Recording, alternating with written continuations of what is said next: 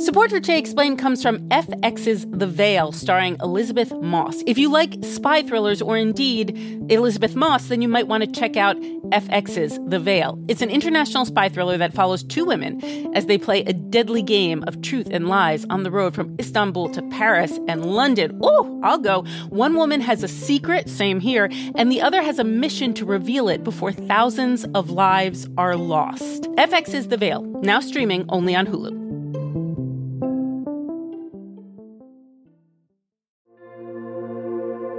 Support for this podcast comes from Planned Parenthood. It's hard to imagine a world where we leave future generations with fewer rights and freedoms. Since the Supreme Court's decision to overturn Roe v. Wade, politicians in nearly every state have introduced bills aimed at blocking people from getting the essential sexual and reproductive care they need, including abortion. Planned Parenthood believes everyone deserves access to care. And with supporters like you, they can reclaim our rights and protect and expand access to abortion care. Visit PlannedParenthood.org/future to learn more and support their cause.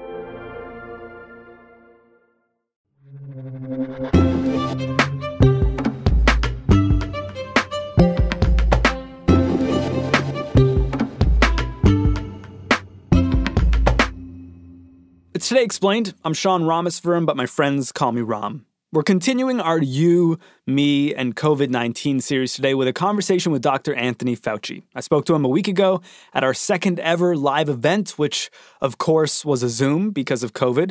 You already heard the second half of that event last week, a Q&A with Vox science reporter Umair Irfan, all about the vaccine. Today, we're bringing you the other two elements. Dr. Anthony Fauci looking back on his year, and Today Explained producer reporter Noam Hassenfeld will close it out with a treat for the stands out there.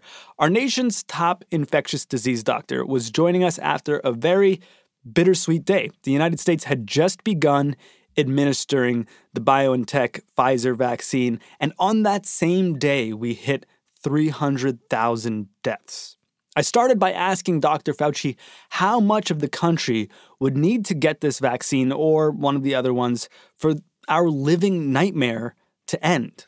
Well, if you really want true herd immunity, where you get a blanket of protection over the country, very similar to the kind of things that we've gotten and successfully done with measles and with polio, you want about 75 to 85% of the population of the country to get vaccinated. I would say even closer to 85% to see if we can get that. You'll probably start seeing an effect on the dynamics of the outbreak when you get anywhere between 40 and 50% of the people vaccinated. But if you really want to have a profound public health effect, we've got to get as many people as we possibly can to get vaccinated. The primary reason, though, we wanted to talk to Dr. Fauci was to hear about his year. So we started in December of 2019. I want to jump back a year here. Do you remember where you were, what you were doing when you first heard of this coronavirus? I imagine around this time last year. You're absolutely correct, Ram. It was at the end of December. We had heard of an unusual virus. We didn't even know it was a virus, an unusual pneumonia that was being noticed in the Wuhan district in central China. And for those of us, myself and many of my colleagues, both here at the NIH and elsewhere, who had been involved in responding in the year 2002 to the SARS outbreak, the severe acute respiratory syndrome, which was a coronavirus that emerged from Guangdong province in China. It had gone from a bat reservoir to a civet cat to a human. And when we heard that it was associated with a wet market in China in the Wuhan district, many of us felt, the chances of this being another coronavirus that has jumped species, we did not know at the time at all whether it was just jumping from an animal to a human or whether it was transmitted also from human to human. And if so, how efficient was it being transmitted from human to human? That was the end of December. January 9th, the Chinese isolated the virus and put up the sequence, the genetic sequence of the virus on a public database. And it was clear that here we are yet again dealing with another pandemic coronavirus, similar in some respects to SARS and similar to MERS, the Middle East Respiratory Syndrome. But what we did not know, but evolved over a period of weeks to months, was how extraordinarily contagious this virus is, number one. And number two, that a substantial proportion of the people had no symptoms. Namely, they could spread the virus without ever getting sick themselves or during a period of time before they got symptoms. That's very unusual for a respiratory virus, and that kind of fooled us in the beginning. But then as the months went by, it became clear that we were dealing with a historic pandemic of literally, extraordinary historic proportions, the likes of which we have not seen in 102 years. The first case that was recognized in the United States was January 21st. Then thereafter was the spouse of that person. They had come from Wuhan, China. Then as we went from the end of January into February, it became clear that there was community spread. Not quite sure it was from asymptomatic people, but then as we got from February to March, it was very clear that we had a really serious problem here of the spread of a virus, often without any symptoms in the person who's transmitting it. And we were realizing that among some people, particularly the elderly and those with underlying comorbidities, that it was very serious and was causing a considerable amount of morbidity and mortality. Fast forward to now, mid-December of 2020, essentially 10 and a half, 11 months later, yesterday was a very difficult day. On the one hand, we had the rollout of the vaccine, but on the other hand, the 300,000th person in this country died from COVID-19. That's historic and really terrible. And that's a number that it's sort of hard to grapple with for many of us. It's a number that you didn't even predict earlier this year. I mean, if you could talk to, Dr. Fauci in December 2019, what would you tell him? Well, if I were to speak to my other self back then, I would say, you got to keep heads up for where a virus like this could go. Don't make any assumptions, but I wouldn't have expected that it would turn out to be essentially my worst nightmare. Because when people ask me as an infectious disease person, what is the thing that keeps you up at night? Or put another way, what is your worst nightmare? And my worst nightmare is the evolution of a new virus that jumps species from an animal to a human, that's respiratory borne, that's highly, highly efficient in its ability to spread from person to person, and that can cause a high degree of morbidity and mortality, either in the general population or in a subgroup of people. And then unfortunately for me and the world in general, that's exactly what happened. So one knows that you get emerging infections, and no one would have anticipated that it was going to be as terrible and horrible as it's turned out to be. I think a lot of people over the course of this year at all different education levels became amateur epidemiologists in 2020. We learned a lot about your world. What did you learn? What did you, feel the most surprised about this year? Well, the virus continued to fool us as it evolved until we got to the point where it was so clear what was going on. We're still learning a lot about it, about its ability to make people sick and have symptoms that last for weeks to months, even after the virus is cleared. But as we learned, the surprise was what I had just mentioned, that you could have the same, and this is noteworthy, Ron, because I've never seen anything like this before. And I've been dealing with viruses that emerge in pandemic form for now, this is my 37th year that I've been doing that. And I can tell you that I've never seen a virus that on the one hand can have no symptoms in someone. And in those who do get symptoms, the majority have just very mild symptoms. And yet in other people, it just kills them.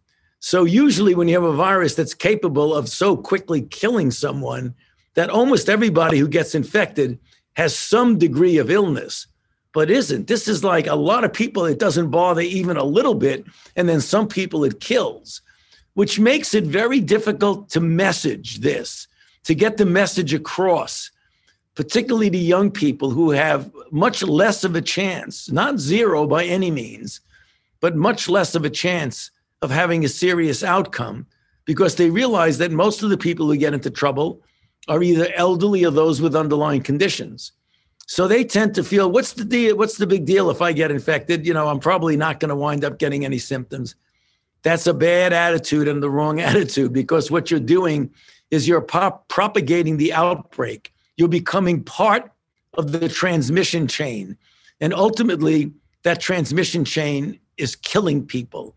So do you really want to be a part of a process that's a transmission chain of infection, or do you want to protect yourself from getting infected so that you don't pass it on to anybody else?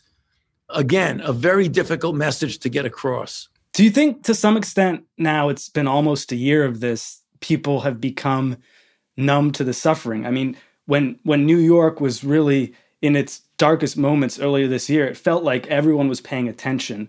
But now you see cases like New York across this country, and it doesn't feel like we're all on the same page.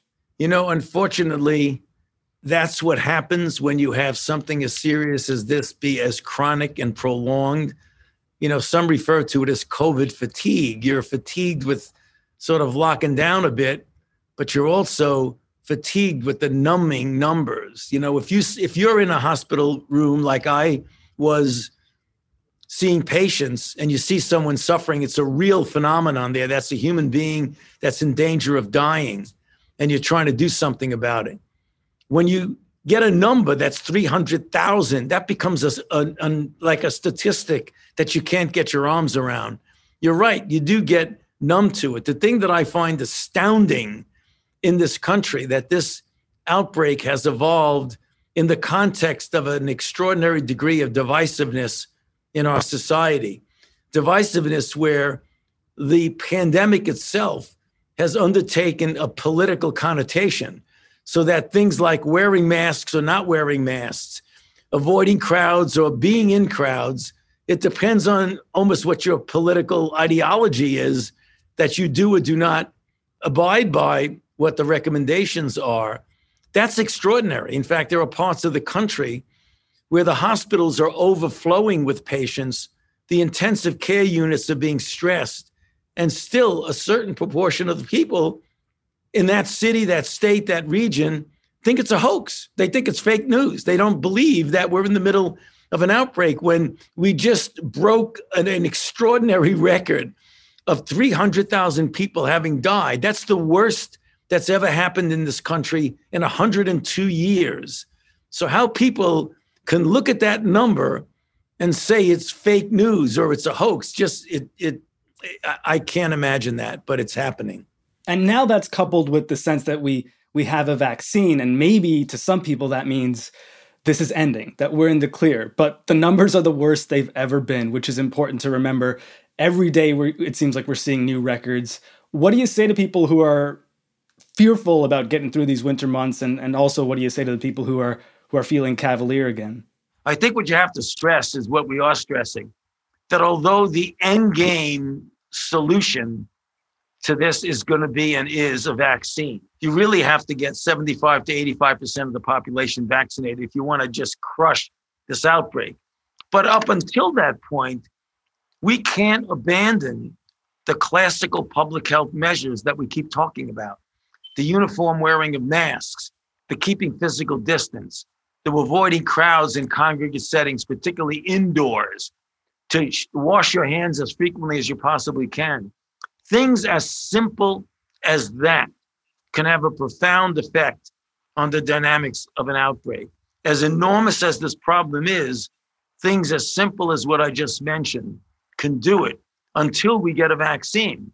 So maybe the realization that we now have a vaccine, and over the next few months, we're going to be rolling it out to the tune of tens and tens of millions of doses until we get most of the people in the country vaccinated, that there's light at the end of the tunnel, which should serve almost as an incentive to keep doubling down on the public health measures so that by the time we get to a vaccine, you're still healthy and your family is still healthy. More with Dr. Fauci in a minute.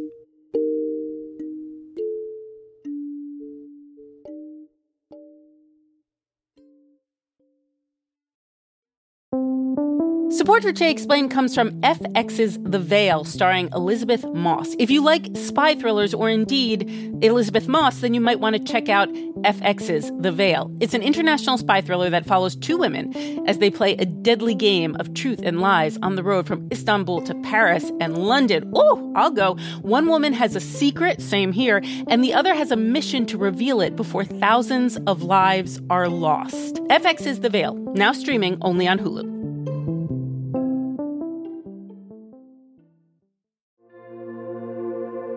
Support for this podcast comes from Planned Parenthood. Your body is your own. That's why Planned Parenthood is committed to ensuring that everyone has the information and resources they need to make their own decisions about their bodies, including abortion care. Today, lawmakers who oppose abortion are challenging Planned Parenthood. Affordable, high-quality basic health care for more than 2 million people is at stake. Planned Parenthood believes that health care is a basic human right. That's why they fight every day to push for common-sense policies that protect our right to control our own bodies. They also work tirelessly to oppose the onslaught of new policies aimed at interfering with personal decisions best left to patients and their doctors. They won't give up, and they won't back down. You can join Planned Parenthood in the fight to help make sure that the next generation can decide their own futures. The organization needs your support now more than ever. With supporters like you, they can reclaim our rights and protect and expand access to abortion care. Visit PlannedParenthood.org/future to learn more and support their cause.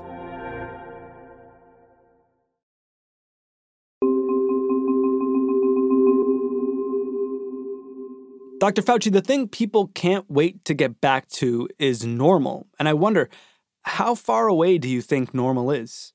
Well, normal is as far away as we want it to be because it is in our hands.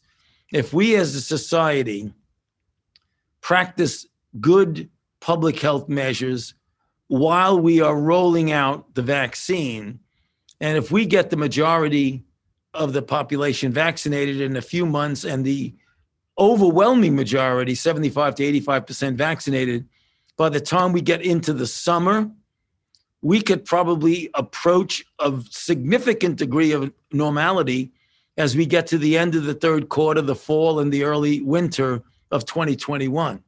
It is entirely conceivable and doable that we can do that. But we've got to get a lot of people vaccinated before we can do that. Normal was a world in which we didn't think this could really even happen, which makes me wonder, should we just be going back to normal, or should we be going back to a little smarter, more cautious place? Well, if a smarter, more cautious place, you mean lessons learned of what we've been through, I would hope so. And I would hope that we would have the kind of preparedness so that this doesn't happen again. We will get emerging new infections. I mean, that's gone on as long as recorded history and well beyond have been the emerging of infections. You're not going to stop that. What you can stop is getting that emerging infection to become a catastrophic pandemic. And that's by doing the kinds of things that we maybe could have done a lot better in identifying, contact tracing, doing the kinds of public health measures. We have a very disparate response in this country. We have 50 states that tend to want to do things, understandably, on their own, a little bit differently. Well, that works well for a lot of things because there's so much diversity that you want the states to have the ability to do things differently than other states. But when it comes to fighting a pandemic that involves the entire country as well as the world, I think it's much better if we do things in a much more uniform, coordinated way when it comes to public health. If we had done that, I think we could have done much better than we did.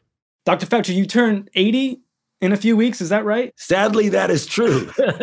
Well, I don't say sadly, it's better than the alternative, but you're correct, yes.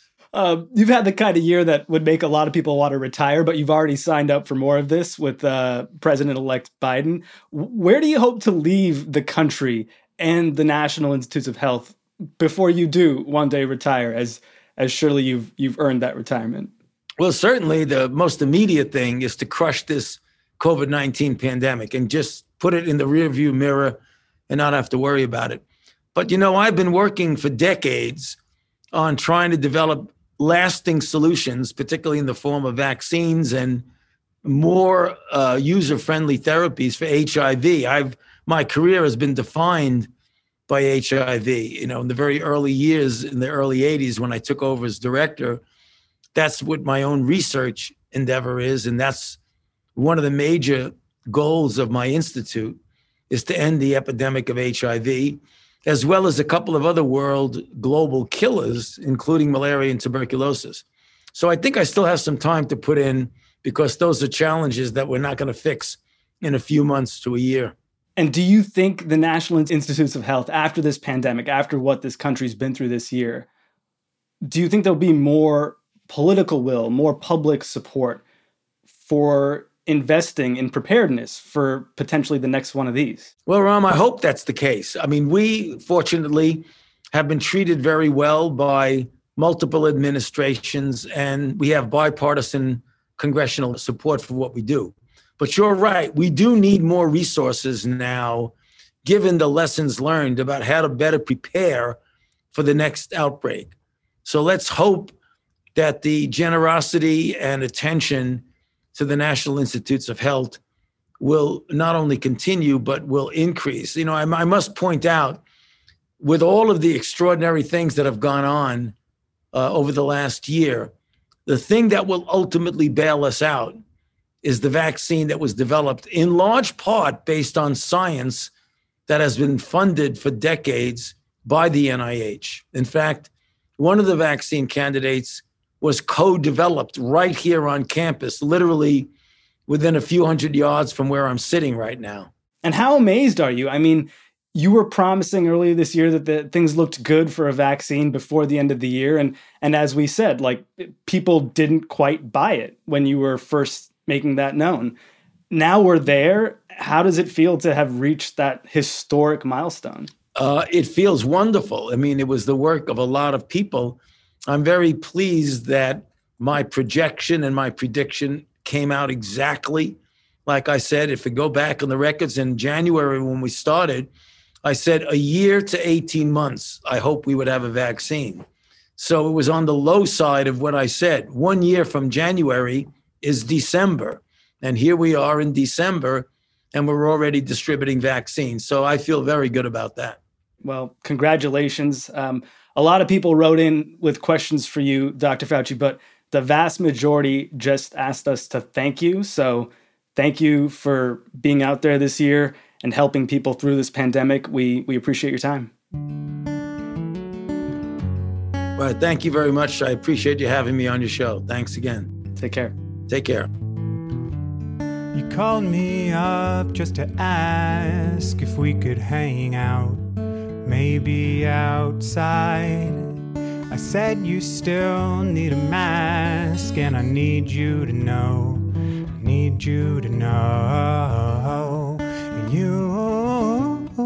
need to stay 6 feet away, 6 feet away. You need to stay 6 feet away, 6 feet away.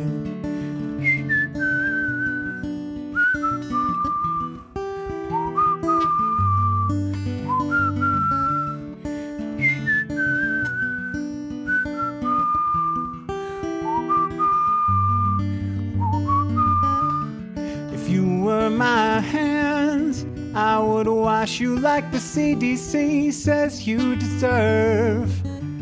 And if you were Corona, I would flatten your curve, flatten your curve. You need to stay 6 feet away, 6 feet away. You need to stay 6 feet away, 6 feet away.